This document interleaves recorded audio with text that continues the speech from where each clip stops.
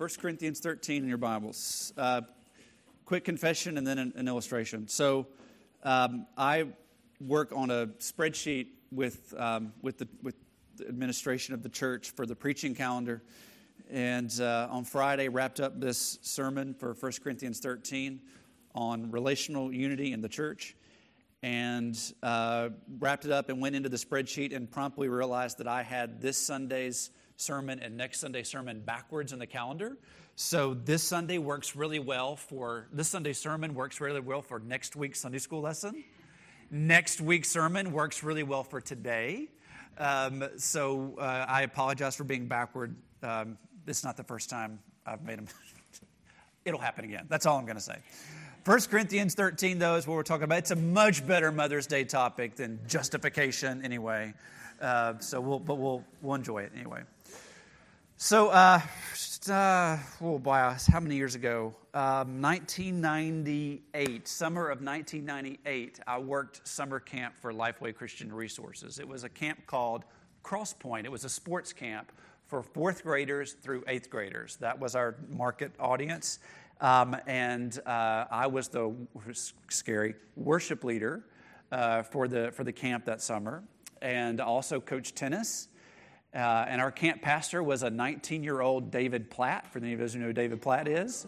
How long ago was that, right? So he and I met and became good friends that summer for that summer, not anytime otherwise. But just, as you can imagine, just an awesome, you get to live in a college dorm, a different one every week, and we traveled all over the place. You're loving on kids, you're leading worship.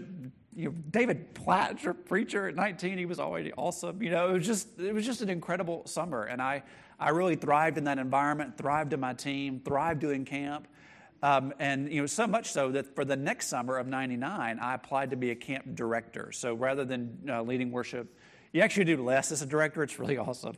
So instead of doing everything as the worship pastor and the tennis coach and the choir leader and it was like, we're just going to put you in charge.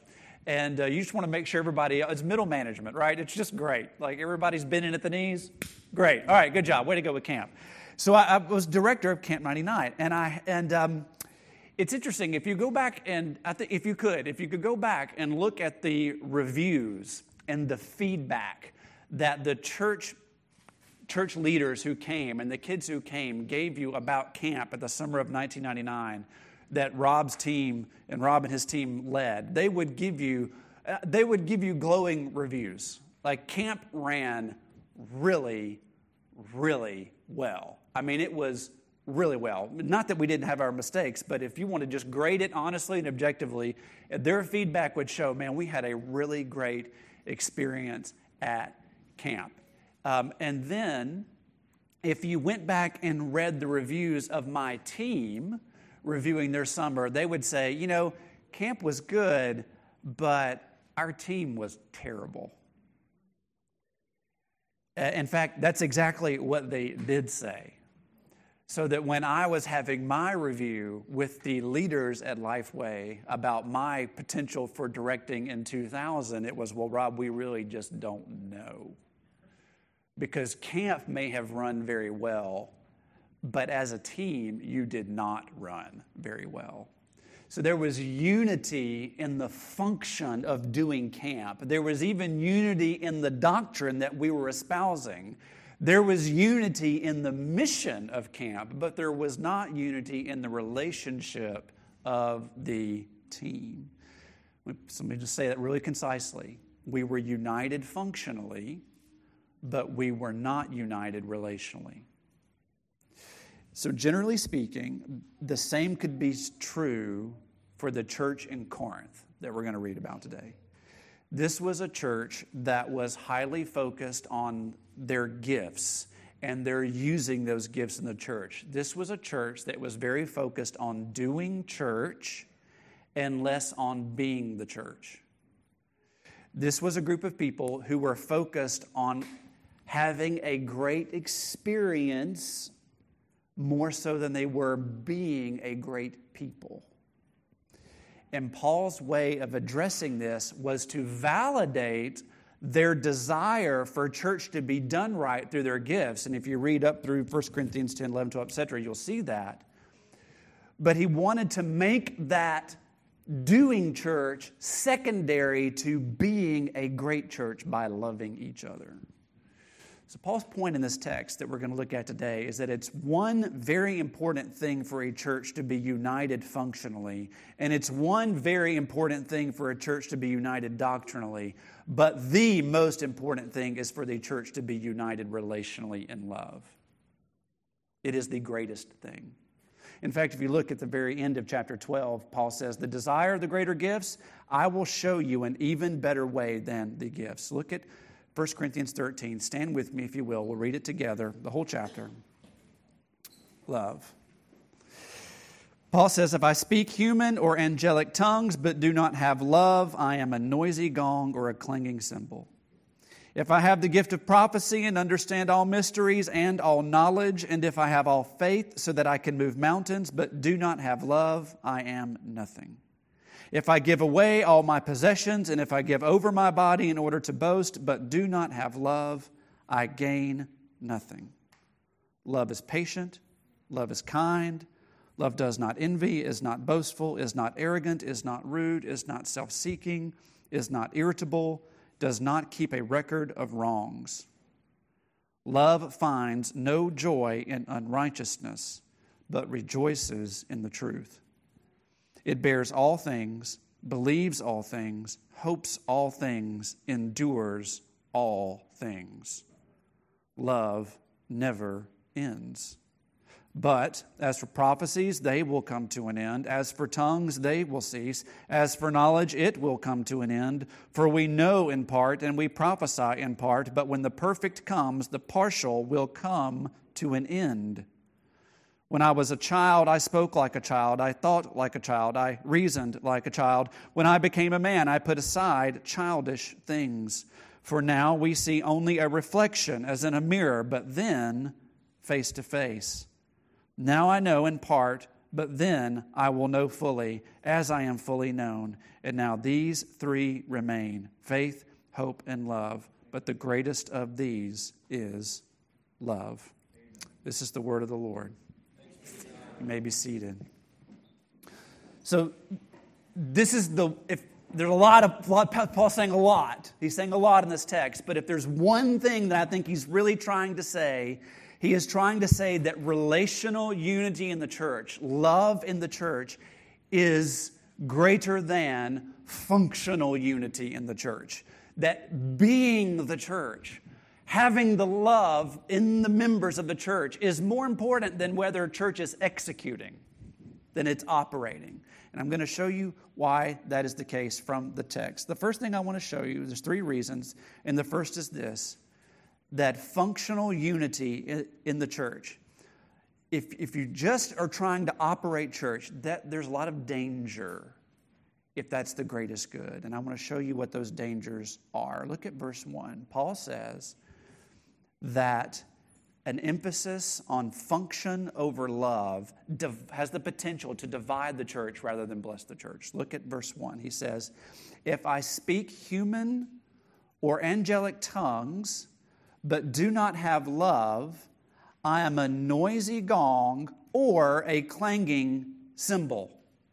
So what Paul is saying here is that some gifts in the church, if they are exercised without love, if there's not love as the underlying motive for the exercise of a spiritual gift, it can actually divide the church, even if its intent and its hope is to bless the church. And I get this from the metaphor that Paul uses, noisy gong or clanging cymbal. So here's what this means. So back in the 2000, Holly and I are married in 2000. So in 2001, I moved to a church in South Florida, Boynton Beach, Florida, down on the West Coast. The Lord called me to the Paradise, and I was happy to go. So we went down there, and so I was the student minister in a small church of about 300. So when you're the student minister of the 300, you're the associate minister, which means you do everything the pastor doesn't want to do, which is very true. And so I did. I did a lot of things, and I don't even remember why I was on stage for this particular moment of worship that we were having on this particular there Sunday morning, whether I was preaching or leading worship or just singing or doing, whatever I was doing. But people let me on stage back then more than Weston does here. So I was on stage, and I was doing this thing, and we were starting this song, and all of a sudden, over here on the left-hand side, an elderly black woman in her 60s or 70s pulled out from her purse a tambourine. And she started in the song. Now, this was a First Baptist Church of Boynton Beach. And I don't know how many, back in 2000. And she was and for like 20 seconds, it was awesome. Because, it fit with the song. And it was like, did she know? Did she and Keith pray before the worship to bring out the tambourine and make worship? And then after like 3 minutes, it's like, okay, you can put that thing away now. It's just like it's really started to become more distracting than helpful. And then, on the third song in a row, it's now like somebody needs to go take that tambourine out of her hand, right? That's what's kind of going through the room. And so then on the third Sunday in a row, it's not just annoying, it's divisive. Like, what are you going to do, pastor, to get the tambourine out of so-and-so saying, who we love? We love her. What are we going to do? So Paul wasn't referencing gongs and cymbals in that way, though I think that illustration is helpful to agree. He means it actually much, much worse. So if you were in Corinth back in this day, you would know that the streets, as you'd walk through the streets, you would hear noisy gongs, you would hear clashing of cymbals going on all the time because they were a feature of pagan idol worship. It's going on all the time. So a gong was a piece of copper, and a cymbal was this single-tone instrument as well, and they would both be used by different mystery religions in the city of Corinth. And they would do it to invoke their god or to drive away demons or rouse up the crowd in worship. There was no melody, there was no harmony. It was just this boom, boom, boom. This monotone beating. And it caused just as much offense in the community as a dog, barking on and on and on incessantly in your neighborhood. Do you see what Paul's doing here? Paul says equally offensive are the people who use the spiritual gift of speaking in tongues without love. It's a spiritual gift. It's a gift of the Spirit that the Spirit has given this person or these people to speak in tongues. But if they do it, if they're committed to practicing this gift without any love for the people that they're in the room speaking to, they may as well be performing an act of idol worship in the church. See, it doesn't matter whether the tongues are human languages or some prayer language or language of heaven. If there's no love in it, that spiritual gift, that gift of God, actually divides the church rather than blessing the church. So it can be dangerous to be focused on function over love in the church can introduce these kinds of things. Verse 2. Some gifts without love rob us of our significance, even as they promise to bolster it. Look at verse 2. Paul says, if I have the gift of prophecy and I understand all mysteries and all knowledge, and if I have all faith so that I can move mountains, but I don't have love, I am nothing. I'm nothing. If there's a gift like prophecy and there's a gift like knowledge that can give you a sense of importance, a sense of identity, and you practice it in the church, void of the relationship, void of love for the people whom you are proclaiming the truth to, you do it. Nothing actually robs you of the significance that you're after. I think a great illustration of this is 1 Corinthians 8. Turn back in your Bibles, please, to 1 Corinthians 8. And you can see this at work. Maybe this is tying a little bit better into Sunday school after all. So you can see this at work in the Corinthian church as this is going on. Paul says in verse 1, now about this food sacrificed to idols that you guys are divided over, we know that, look at this. We all have knowledge. Knowledge puffs up, but what? Love builds up. So you have people in the church who have this gift or understanding of knowledge, specifically about whether or not it is okay to eat meat in a meal that's been, the animal's been sacrificed in an idol temple. It's been processed, it's been used in an act of worship, then it gets sold to market to fund the church, the idol temple. Is it okay for a Christian to eat that? And Paul says, we know that some people understand it's totally okay to do that the Lord's made, it's fine.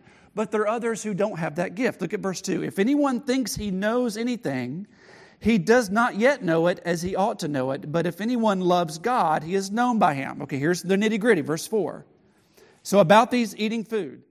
We know that an idol is nothing in this world and there is no God but one. For even if there are so-called gods, whether in heaven or on earth, and there are many gods and many lords, yet for us there is one.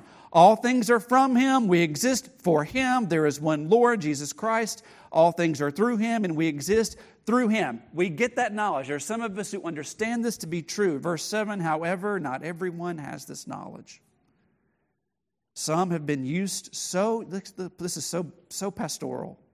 Some have been so used to idolatry up until now that when they eat food sacrificed to idol, their conscience, being weak, is defiled. There's some people who don't have the knowledge. Some people do. Some people don't. If you are worried about function over relationship in this debate, you will say, well, I don't care what you think. I know what is true, and that's what we're going to do. And Paul says, no. He says, there's some people who don't have that knowledge. What do we do? What do we do? Verse 8, food's not going to bring us close to God. We're not worse off if we don't eat, and we are not better if we do eat. But be careful that this right of yours in no way becomes a stumbling block to the weak. You are to treat your knowledge and live according to your knowledge, according to how someone that you love might perceive it. You're to put the relationship, the love for your brother and sister who doesn't have the same knowledge as you, you're to live off that love, not off that knowledge. The significance of that person is found in their love for the brother and sister in the church, not in what they know. Isn't that incredible? That Paul would say in verse 10, if someone sees you, the one who has knowledge, dining in the idol temple, won't his weak conscience be encouraged to eat? And so the weak person, that brother and sister for whom Christ died, is ruined by your knowledge. So don't sin against them like this. Love them first. Love is more important than the gift of knowledge. Verse 3, Paul says that there's some gifts that we can practice without love. And if we do, it gives the appearance of the love of God, but it's really all about us. Look at verse 3. Paul says, if I give away all my possessions and I give over my body in order to boast, but I do not have love, I gain nothing. Turn back in your Bibles, please, to Luke chapter 18. You can see this at work. Luke 18, verse 9. This is the Lord. Oh, Luke, not Acts. Hello. There we go. Luke 18. I have like index tabs and I still couldn't get to the right place. Luke 18, verse 9, Jesus telling a parable to some who trusted in themselves that they were righteous and they looked down on everyone else.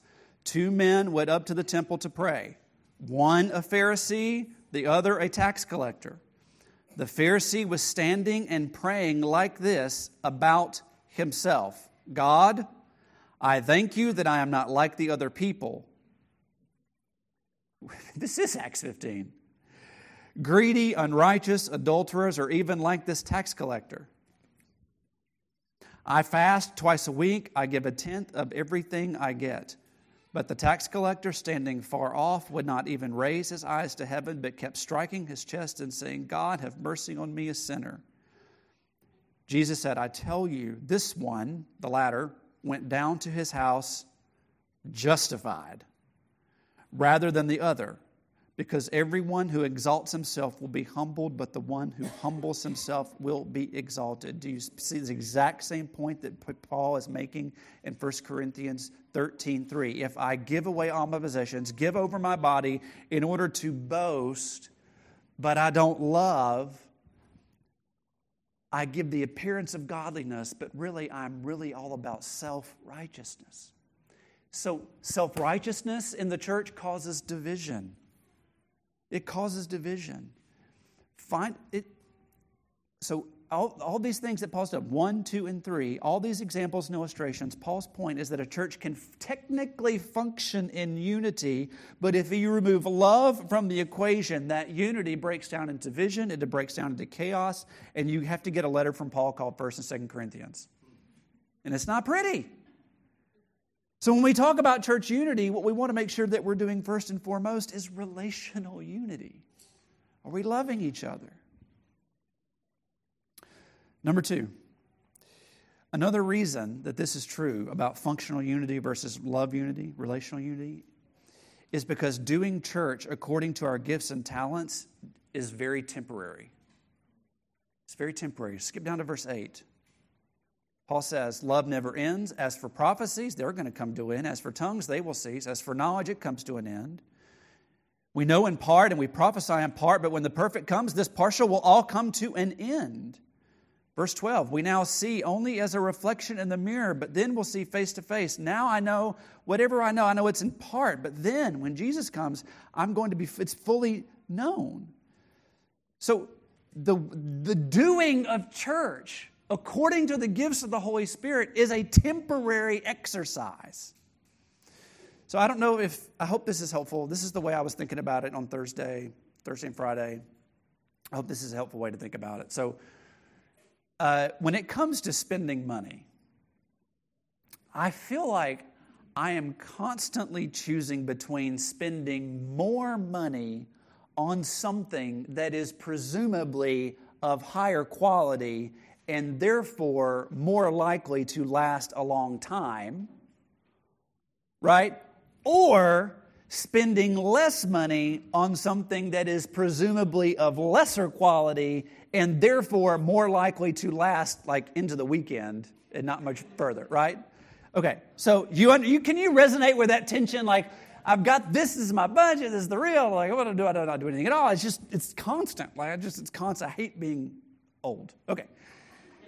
Now, that's not true for everything, because I do need to spend money on very inexpensive things that don't last, even if it's only just to manage like cash flow, right? But I am finding, 46, I am finding more and more that spending money on fewer things that last longer is better in the long run than spending money on more things that don't last very long.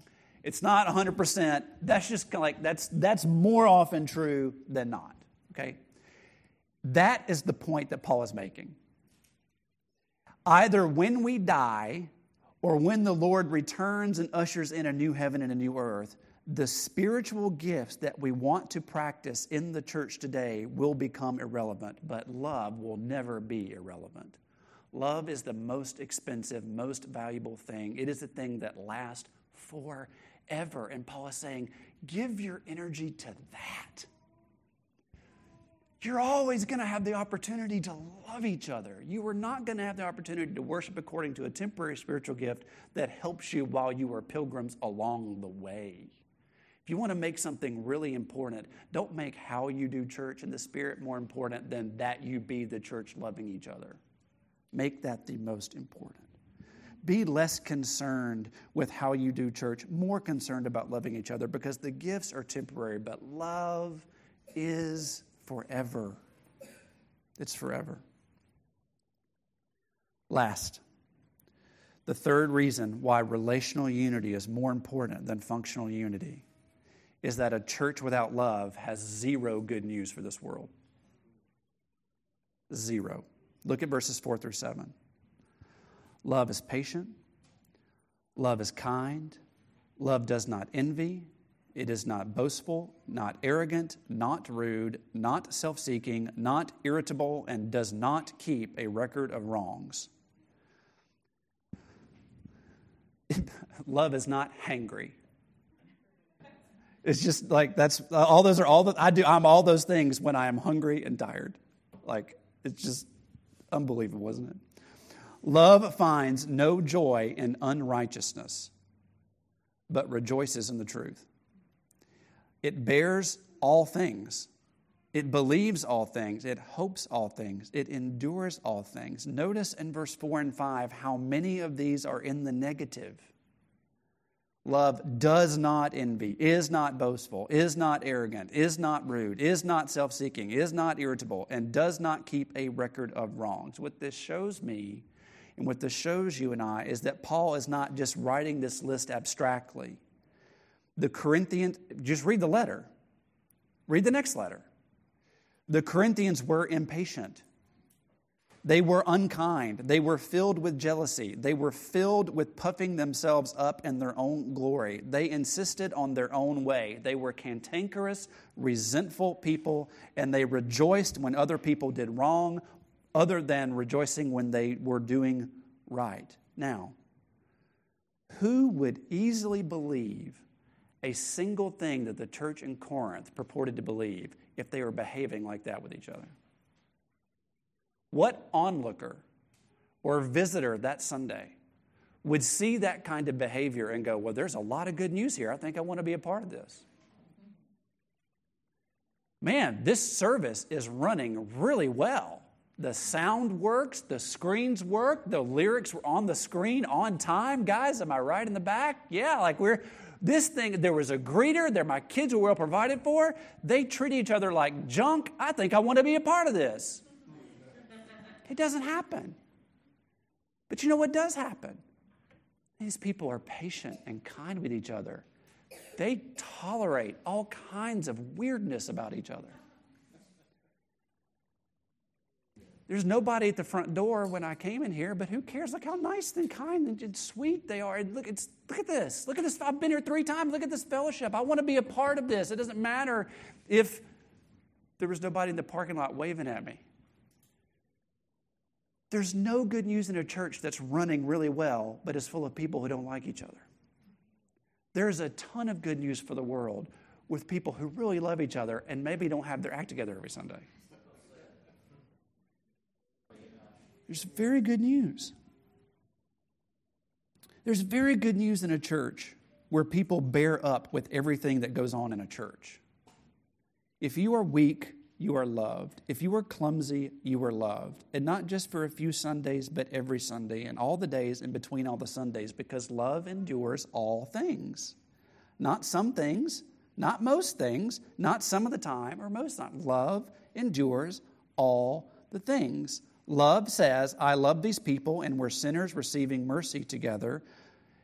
A functional church says, we've got a mission to accomplish and we better get it right. It's a very different tone. Without love, we say, I need to help these people, and if they would only do X, then I could do something. Love says, I love these people, and we're together, we're in it, getting mercy and grace from the Lord together. Bonhoeffer, boy, if you want to take a deep dive into this idea, read Bonhoeffer's book, Life Together.